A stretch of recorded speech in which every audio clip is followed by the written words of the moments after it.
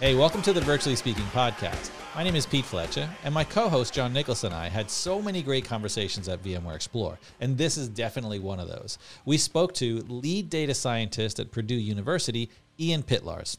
Now, we all know the coronavirus pandemic was an unprecedented challenge for not only all of us personally, but also for universities around the world. Well, for Purdue University, the ability to remain open was achieved in large part through data-driven decision-making using VMware Greenplum.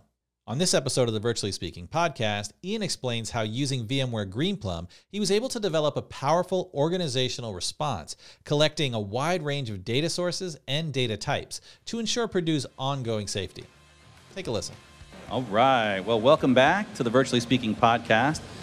We've got a good one here, John. We're going to be talking to Purdue University. Joining us on the podcast is Ian Pitlars. Ian, how you doing? I'm doing good. How are you? Awesome. Welcome back. I heard you had some travel worries. Yep. Overnight in Detroit, but I'm here now. But you made it. That's all that matters. All right. Joining the conversation is from our team, from the VMware team, is Carlos Boyd. Carlos, welcome to the podcast. Thank you. Glad to be here. Carlos is a uber nerd when it comes to all things VMware, and he's gonna join the conversation. So I want to start first and foremost. What do you do at Purdue?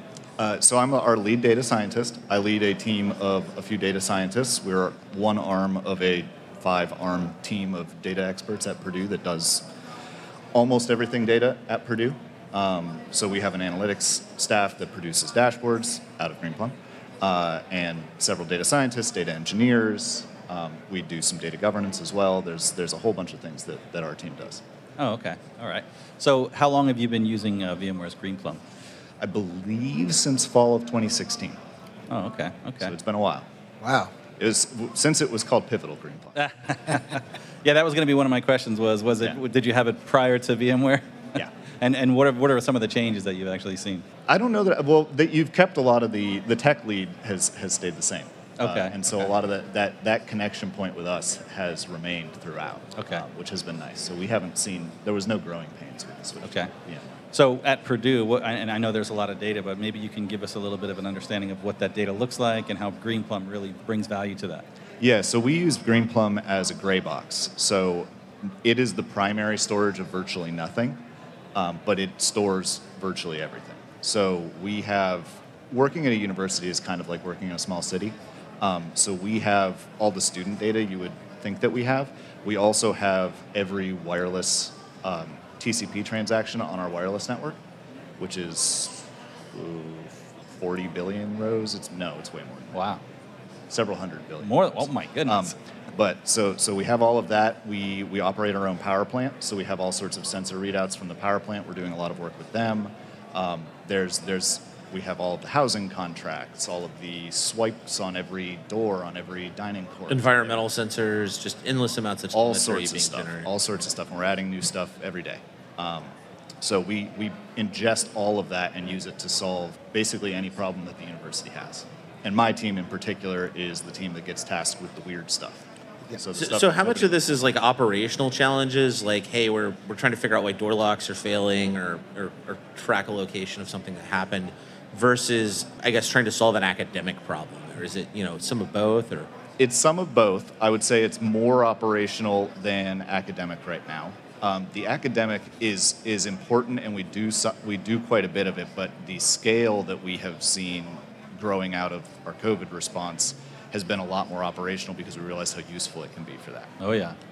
So we're doing a lot more nitty-gritty stuff right now, and it's a lot easier to measure the return on that. So for my team to be able to say I'm bringing value because we're data scientists and we do get paid a lot, and we're a public university, so I like to be good stewards of those dollars. Yep. Yeah, you're earning your paycheck for sure. Then we can make that case a little bit easier there. And some of the academic stuff it's a lot harder to implement on the data science end to make sure that you are doing right by the students. So we've got a couple of things going that are academic, but I'd say the majority of our deployed models are all operational in nature. Well, I'm sure that when COVID happened, it probably completely changed the way you were doing things. Yep. I know for any student out there, that was pushed from attending class in person to working remotely, and How did you guys adapt to that on the fly? Like, what did that look like for you? So we shut down in the spring, and the week we shut down, I began designing our contact tracing system. So I designed what I believe is the most sophisticated digital contact tracing system in the world. And that is how we stayed open starting the very next fall, and we never closed. Oh, wow. So we were in person the entire time during the pandemic. We were one of very few universities to do so. There was a lot of stuff that went into that. There was a lot of 12 and 16-hour days from everybody on our team. So were you're able to track, by contact tracing, you're able to model where people were in duration of proximity, and so once there's a positive hit, you could... Yeah, so what we did was we built in who's in what classes, so how long are they sharing space together in classrooms, where are they on the network, so we have the wireless access point logs, so we can track proximity in the sort of standard way that most of these contact tracing systems work. We have their housing contracts, so we know not only who they're roommates with, but we know who they're kind of near. So if there's like a housing block that's built around a set of restrooms, for instance, we know that, and that's in the contact tracing system. We have dining swipes. So if people were swiping in one right after the other very repeatedly, that's a pattern, and we say those people are dining together. That was actually... Oh, you can figure out who's friends at the lunch table. I love this. Of all the pieces of data that we put in there, that one was the most This is being creepy in a good way. I love it. Like at finding people who were testing positive for COVID. Oh, interesting. Yeah. So and there's a couple of other things that I'm probably forgetting because I designed the system years ago now. But all of these things get put together, and we run in Greenplum every morning every possible set of contacts for every student on campus. That table is still going. It is many billions of rows now. And the way we would use that is as soon as somebody had a test come in, we were loading in the tests as fast as we could get them. And it would run a contact trace by going into that table and finding everybody who was a significant contact because we had pre-calculated all of it. And so we also set up Tableau dashboards on top of Greenplum and put those in front of the medical team. So within 5 minutes of getting a positive test, we had a full contact trace run, and it was in the hands of the medical team. Wow, that's fantastic. That's amazing. Wow. Yeah, as opposed to, like, I've seen other contact tracing where it's like someone calls and is like, hey, who'd you hang out with? Yeah. Well, Where were you? And we're in a situation where we've got freshmen who have all just met each other. They might know, like, hey, Bob lives down the hall, but, like, they don't even know his last name, much less his phone number, right? So this helped us in a big way. We caught a lot of things before they became problems. We were able to lock down areas before things got out of control, and it just, we kept on it over and over and over again, and we were able to stay open without a significant So outbreak. has there been work with the medical team to further refine this model or gain new inferences? Or? So we did a study in the winter after that first semester where we looked through all of the data and what was more likely to generate another positive. And one of the big things that we learned from that was that being in class together didn't really matter. The masks were really effective at preventing transmission in the classroom because nobody's really talking to one another in there. Yeah. And so that was generating a lot of false positives, and so we just took it out, which is a little bit sad because I worked really hard on it. You know, that's how it goes. That's science. Sometimes your ideas don't work.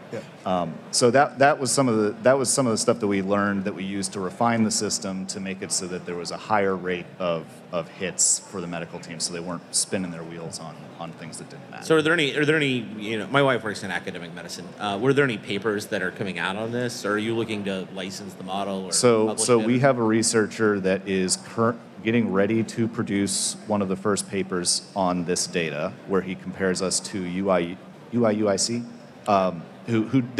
University of Illinois. They did testing every week on everybody on campus. Oh, wow. And we did 4,000 tests a week using something else that my team built, which was a very sophisticated sampling program. So we would the model would direct where the test went, though. Yes. So smart directed. Yes. So it was sampling from within people that were more likely to spread it. And their paper. So if Pete was boring and like clearly just hung out in his room and played Halo all day, not getting tested. Carlos and I, life of the party, Yes. we were getting tested aggressively. Yes. Like, so that informed the testing, and what we found, what the researchers found, is that testing every single person every single week was just as effective at containing COVID as our strategy. Wow. And so we managed to do it for a heck of a lot less money. Absolutely. And that's why we have tuition frozen for So I have 3 kids that were in college during COVID. So when I heard this story, I was like, this is amazing. Have other colleges been beating down your door to find out how you guys did this? Yeah, I've talked to a lot of schools about how we did this. And unfortunately, the number one piece of feedback is they just do not have the tech and the expertise. Ooh, yeah. That makes sense. Nobody was prepared. Before the pandemic, there was a little bit of funny business in the air about like, these guys are making a lot of money. This system is expensive. Like, are we getting something out of it? Do we And really then, need this? Bam. We had a CIO that built out this system and really believed in building out this capability because he knew that it could be effective one day, and man, did that prove to be a wise decision. So what about the government and other places? You look at some other contact tracing things that are going on, like the airline industry and other places. They're just not as sophisticated as what you guys have. Yeah, what I said right at the beginning, because I just know our data so well, we know more about our students than any other system is going to know. And if I do it, I know how the privacy is going to be directed. That's the challenge. As students opt into a system, I don't opt in to share my, that as much with an airline. That's true. I like my airlines, but not that probably not as much as you dislike them right now. Yeah, so we have governance boards that oversee these things. We talk to some of the world's foremost privacy experts that are computer science faculty at Purdue. Everybody signed off on this. So we were very careful about how information gets out of the system. There's only a very limited amount that the medical staff get in order to protect the privacy of our students. They get a list of names. They don't get how those people were. They might get how, but they'll get like little hints of how. They might say like they spent a lot of time together on the network, but it won't tell them where. It won't tell them how much. That sort of thing.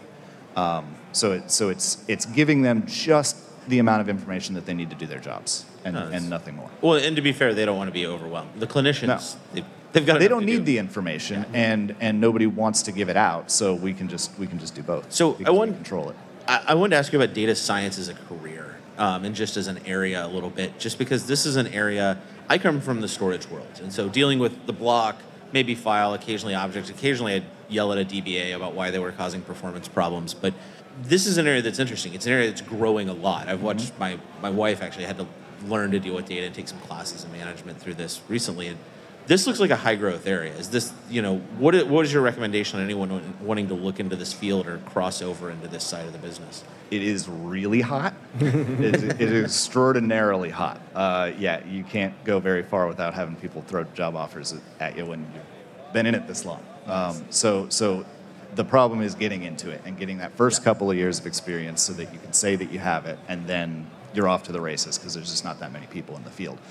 The problem is it requires a weird combination of skills. You need to have statistics, you need to have some computer science, you need to have a little bit of engineering know-how, ideally. Some teams will have tried to strip away the engineering know-how by having dedicated engineers and then not making their data scientists do that. We do a little bit of everything. So depends on where you want to work. I would look at where you want to work and see how they structured their teams. If they have engineers, then you don't need to worry so much about the engineering side. Okay. And then you need to worry about the statistics and the computer science side. Yeah.